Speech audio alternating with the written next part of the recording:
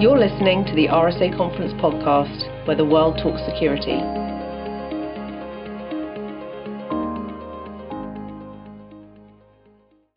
Hello, everyone, and welcome to the RSA Conference podcast. Thanks so much for joining us. This is Hugh Thompson, Program Committee Chair for RSA Conference, and I am happy to be joined by my co-host today, Britta Glade, Director of Content and Curation. How are you, Britta? I am awesome. Happy Monday, Hugh. It's great to be your wingman once again. Oh, we've got a good one today. I am so excited. Yes, we're going to talk DevOps, a growing area of interest for our RSA Conference community, and we've got some fabulous experts here with us today. Matt Murray and Matt, thanks for joining us. Thanks for the invitation. Thanks for having us. Hey, Matt, can you introduce yourself to our listeners? Sure. My name is Matt Clapham. I'm a Principal Product Security Leader at GE Healthcare on their Product Security Group. I make products more secure. I do that by helping them through all sorts of different things that help them design, build, deploy, and operate secure products and solutions. And I'm focusing right now on our cloud products and working with our CI/CD pipeline team. Fabulous. Murray, please do the same. Murray Goldschmidt, Chief Operating Officer at Sense of Security, and I'm located in the wonderful city of Sydney, Australia. Sense of Security is a pure-play information security consulting and advisory firm, and we provide advice and services from the boardroom to the basement, everything from a very technical level right up to discussions with the board of a large corporate. And DevOps security is one of my areas of interest and a personal passion, and I help a lot of organizations to integrate security in an automated way across their DevOps life cycles. And I'm really pleased to be here today to share some of my thoughts and knowledge in the area. Fantastic, gentlemen. Thank you both for joining us. And, this has been one of the interesting rising topics at RSA Conference over the last few years. We've seen a huge amount of interest in DevOps from our attendees, either from people that are working in software security or folks that just need to understand how to interact with those folks. And, Matt, I want to start with you. If I look back at your career path, you really have been at the intersection of product development and operations. And for a long time, if you look at those early software security books, and this is a personal area of passion for me, and I wrote a few of those books. We had a lot of assumptions that things would be done sequentially by developers and then thrown over the wall to operations, and we'd see what happened. We'd get feedback at some point in the future. But let me ask you, at what point do you think that these two areas have really come together? What was the forcing function, or what was the driver for application security and operations to really get melded in this way? Excellent question, Hugh. I think a lot of it tends towards the speed at which we see products getting developed these days. Right, you're seeing more and more teams that are trying to do agile or Scrum or Fall or get from a traditional waterfall model into more of a rapid iteration cycle. And I think the DevOps development kind of followed that naturally, because you had teams that were before used to just, as you said, toss it over the wall.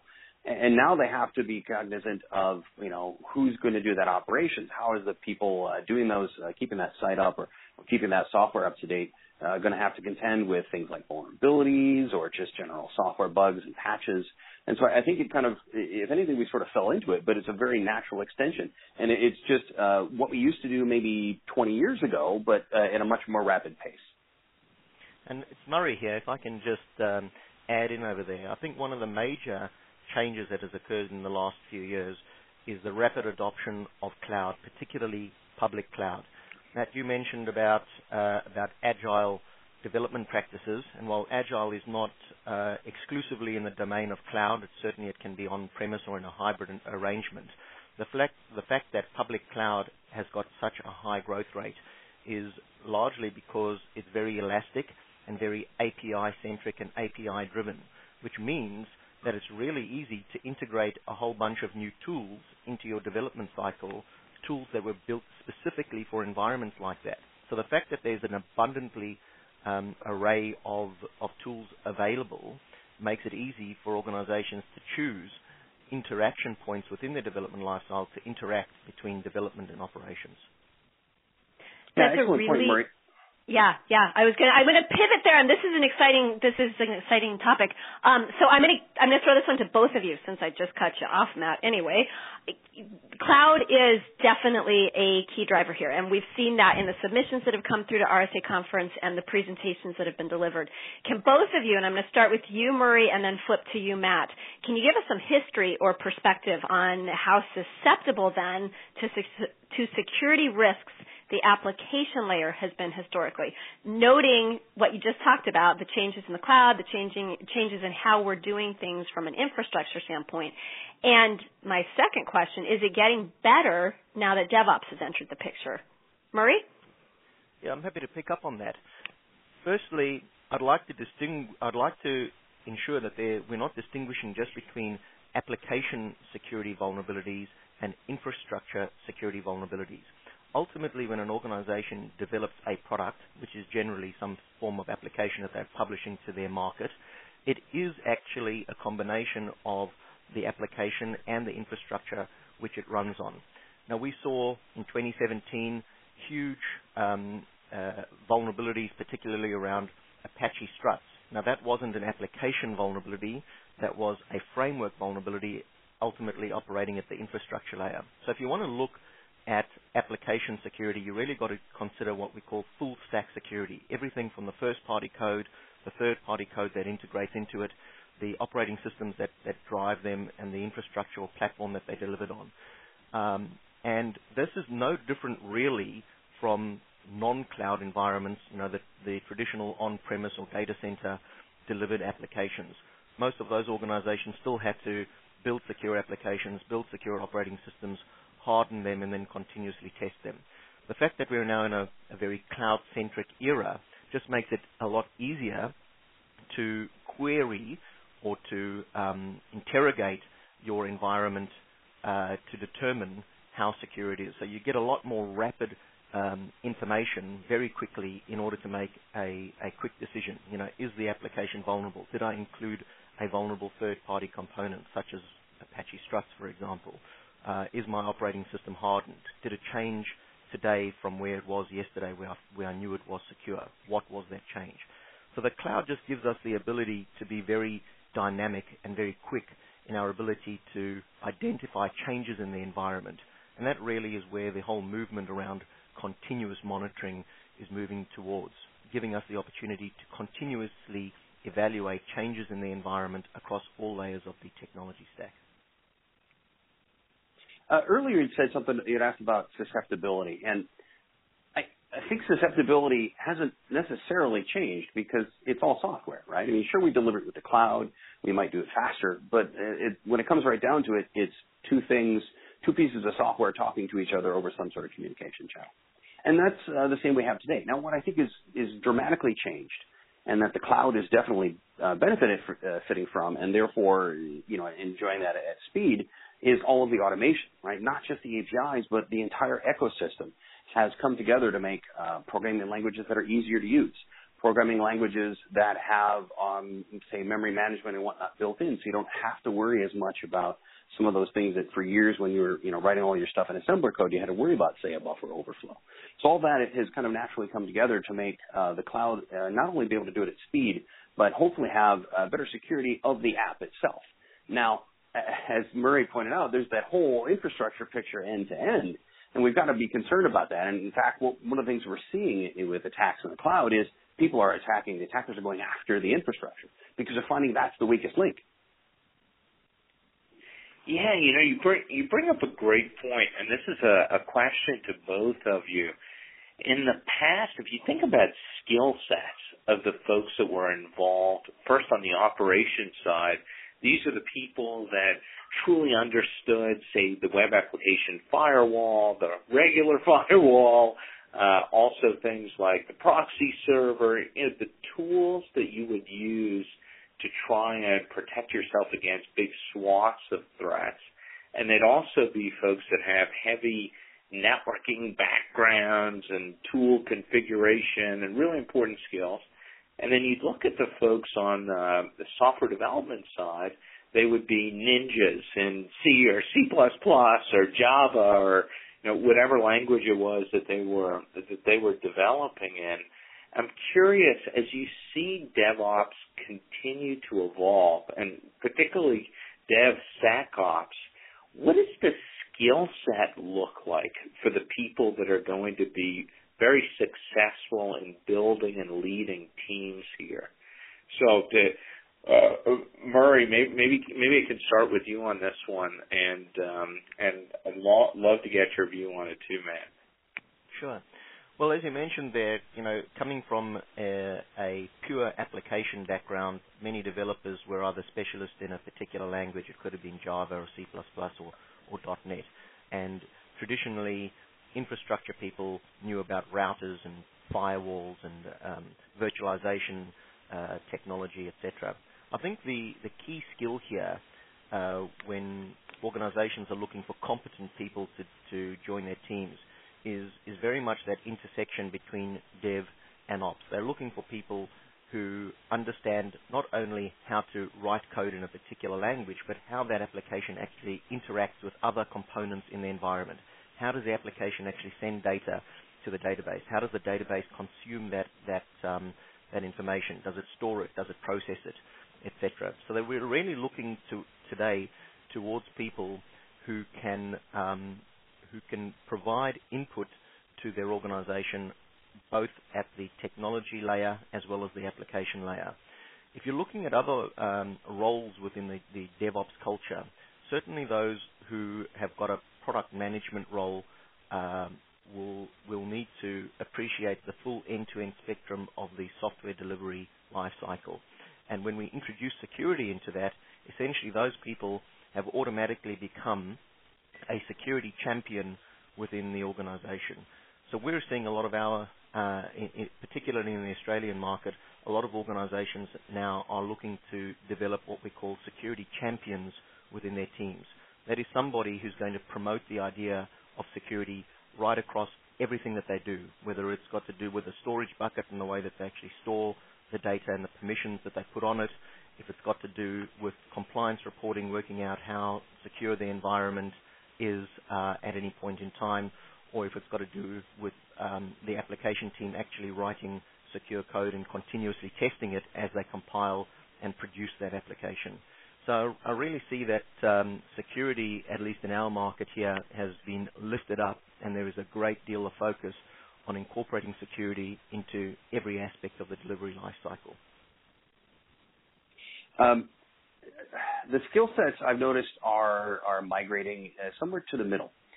If you go back to the traditional ops roles, I see more and more of those roles learning coding and learning how to do basic scripting definitions and whatnot to be able to program the infrastructure as code itself.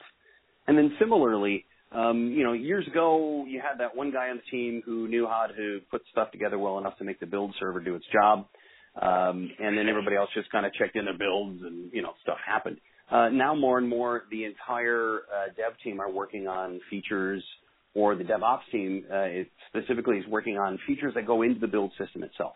So that merger of ops and code is sort of meeting together in the middle somewhere.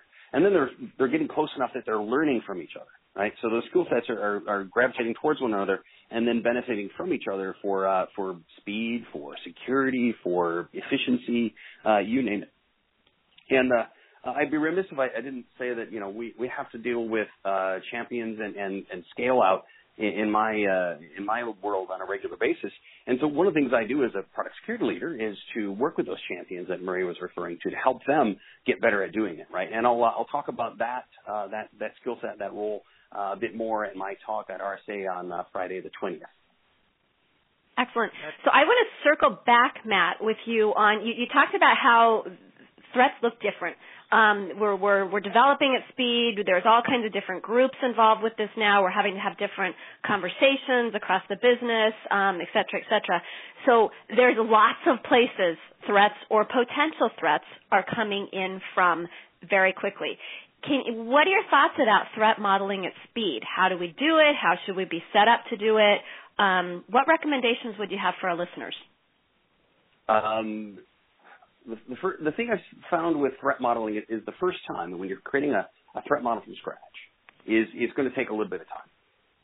What always goes well after that, though, is keeping that threat model up to date. Because once you've got the initial design down, the incremental change, even at speed, isn't all that much. You might add the occasional feature there, change slightly the way this API works, but from a threats perspective, it's not substantially different.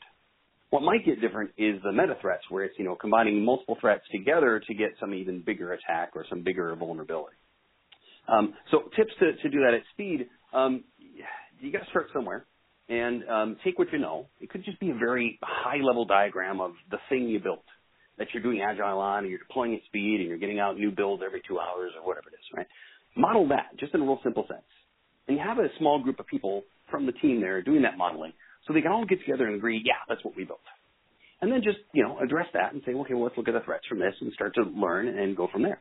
And then as you get further down, you can start to work in the process of saying, well, we've modeled the big thing, and now whenever we go in to touch or change a smaller thing, some subpart of it, we're going to dive into that part and model that specifically. So you've got this chain that kind of builds the momentum, builds the acumen in the team at speed and right along with the agile development or the rapid development process to make threat modeling just something that's the norm. Matt, thanks for that insight there. And I've got to admit, I absolutely 100% agree with you there. I think we've got to move away from being completely obsessed with everything with this terminology at speed. Everybody wants to develop at speed, produce at speed, deploy at speed. From my perspective, it's more about focusing on the fundamentals. It doesn't matter if you're in agile development, if you're on cloud or you're on-prem, it doesn't really matter.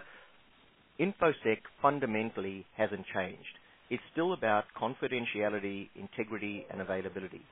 Organizations really need to focus on the basics. They need to do things right from a foundational perspective, and once they've got that, then they can look towards identifying ways to automate and make things more dynamic, more agile, more repetitive. So I think the at speed is really a byproduct of being able to use tools in a very cloud-centric manner which will deliver things at speed. But in order to get at speed, whatever you do, whether it's threat modeling or scanning external, scanning internal, you've got to start with something that actually makes sense, that is basic, and actually works in the first place. So I'd say get back to basics first before you try to do something at speed. Yeah, certainly, Murray. When I say at speed, I'm referring to, the speed at which that particular team develops. It could be their 2-week sprints. It could be their just checking it whenever you want, or it could be the 3-month development cycle they have for a release. Hey, and I'm wondering, you're talking about sticking to the core principles that we understand, confidentiality, integrity, availability, and then there's also this bigger framework of risk management inside enterprises. How do you see the move to DevOps or SecDevOps or DevSecOps? There seems to be a lot of controversy on exactly where the naming will end up. But how do you see that mapping in to a traditional risk management readout, something that a person that's in the risk function of the business can really understand what's happening when all these changes are being made very rapidly? Well, it's Murray here. I'll start. Go ahead. When organizations are trying to identify what their risk posture is, they really, again, have to come back to focus on the fundamentals. They've got to know what their data is, who has access to it, where it is, how it's stored, etc. That's, if you look at any information security standard, whether it's NIST or ISO or PCI DSS, they all come back to those fundamental tenets of, do you know what data you're handling? Is it sensitive data? Who has access to it? Have you protected it in transit and at rest? So as long as you've got the ability to interrogate your technology stack with all these fancy tools and the APIs and integrations, you should be able to pick out the various settings to determine if those aspects or elements of your application are actually intact and secure.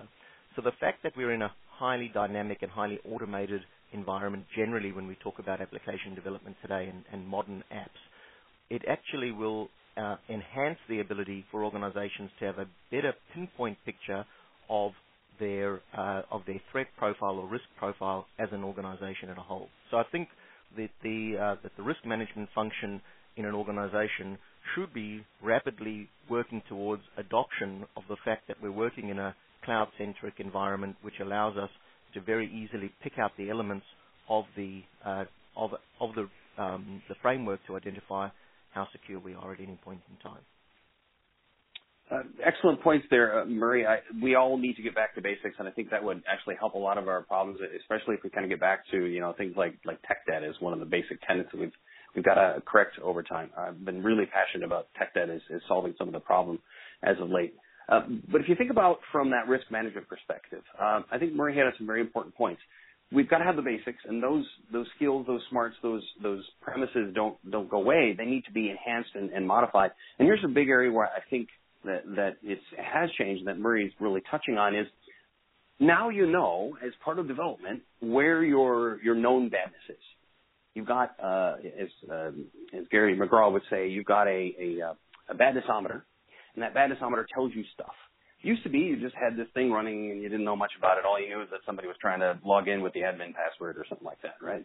Now you've got the ability to say, well, we know that, and we know we have these flaws over here in our authentication mechanism we haven't fixed yet. We can get a better picture of not only where our weak spots are, but if you combine the two, you know who's attacking those weak spots.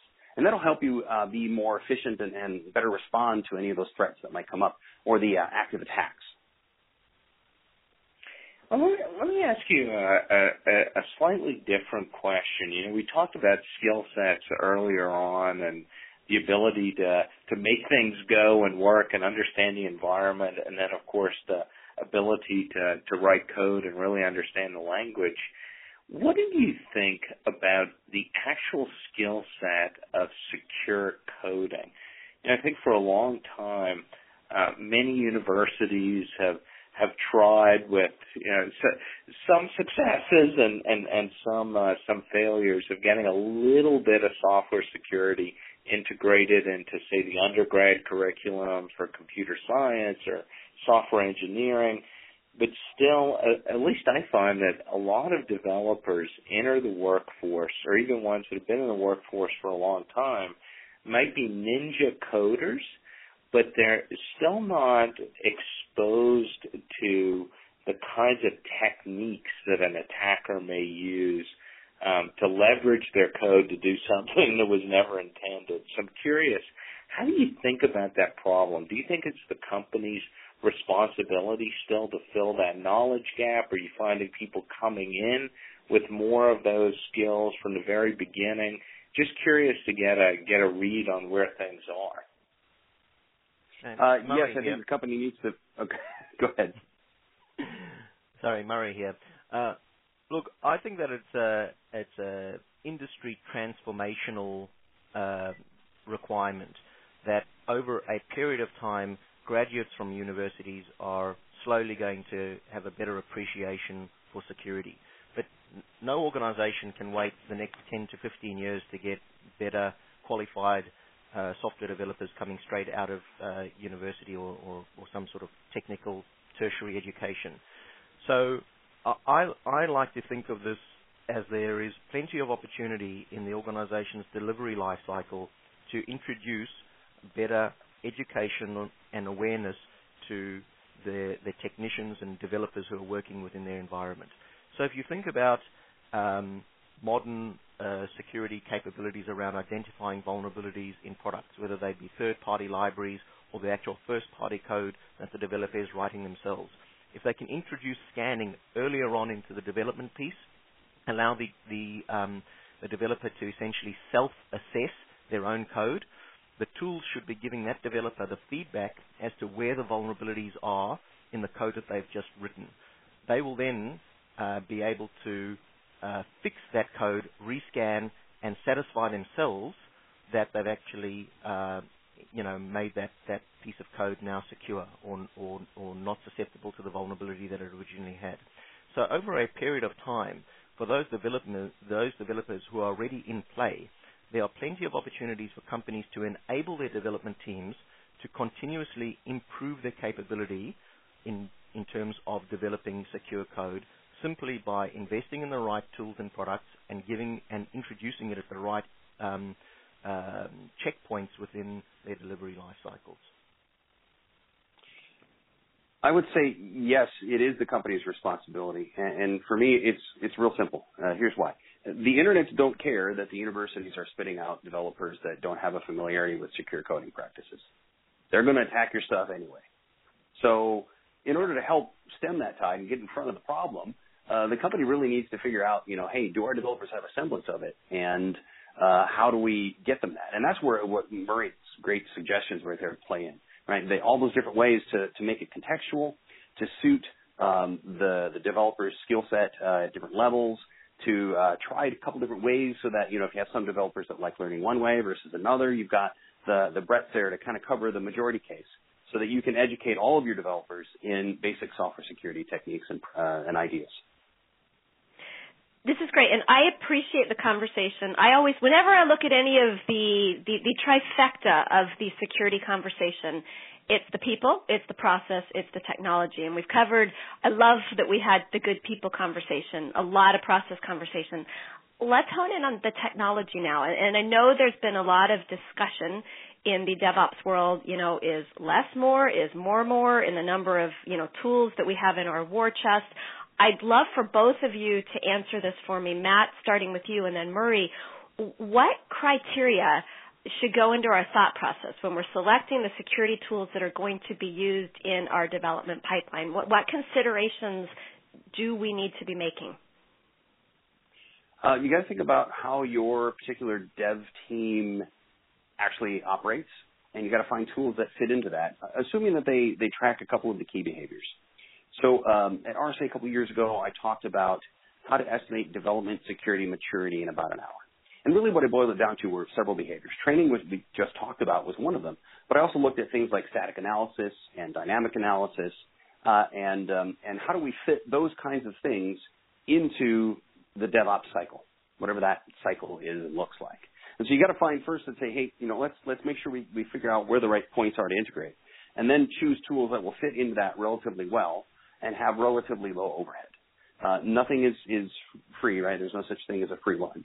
So we've got to have tools that integrate and are going to have to require a certain amount of care and feeding. But we want stuff that's going to streamline as much as possible so we don't slow the development down so much. Now, it might be a learning curve at first, but that's a different problem. It's mainly about finding the ones that work and go in. And sometimes it's important to just focus on getting just one stage in. Start with one thing and get that well integrated, get that part of the development culture, and then worry about moving on to something else. So maybe it's also focusing it down to just the one spot at first. Murray here. I agree again with you. I think that a lot of organizations spin their wheels for an extended period of time, not knowing which product to buy, whether it's open source this or the myriad of commercial products that are available. I think a lot of that comes down to the DevOps culture within the team that you mentioned, Matt. Some organizations work better with low overhead technology, which means that they might need a commercial product that's got already built-in reporting. If they're a highly regulated entity, need to produce reports for a regulator. Other organizations that have got a lot of people in their teams, they might be more inclined to go down the open source path where they can invest time of their people to develop reports specifically for what they want. I think it's not so much whether they choose an open source tool or choose a commercial tool. I think it really comes down to them doing something rather than doing nothing. So do something, as you said, focus in one area, get something working, prove that it works, and then you can perfect it over a period of time. and actually working out which tool is the best for you may take an extended period of time. But while you're doing that, rather have something that is actually running and producing results for you, even if it's not perfect. That's great, and I've got to thank you both. This has been a really, really interesting discussion on a topic that we've seen grow in importance, especially over these last 2 years. And as a parting question for both of you, and I'll start with you, Matt, and then Murray, you're on deck next. In just a few words, what do you think is the single greatest impact that DevSecOps is having within organizations? Visibility of the flaws across the entire pipeline. Okay, wow, succinct. I like that. You can almost put that on a T-shirt. Murray, what are your thoughts? I'd like to use the terminology that a lot of technology vendors are using today, called continuous monitoring. And that really pivots off where Matt is today. It's the ability to quickly identify changes in your environment, whether it be at the technology layer, the platform layer, operating systems or applications, essentially the full stack, to be able to continuously identify what has changed in the environment and then make it a decision. Does that make my situation better or worse? That level of knowledge and capability that is delivering to organizations today is really powerful and allow them to make good decisions about how to secure their entire stack going forward. Thank you. So we have been joined today by the letter M's, Murray and Matt. Thank you both so very much for sharing your perspectives and your advice with our listeners. I'm also super grateful that you'll both also be joining us at RSA Conference in April.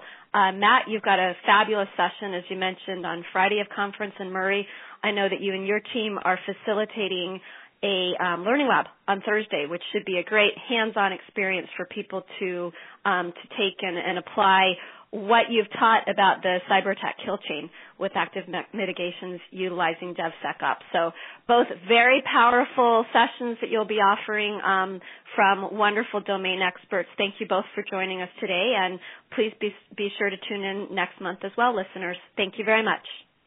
Thank you. Thanks a lot. Thanks for having us.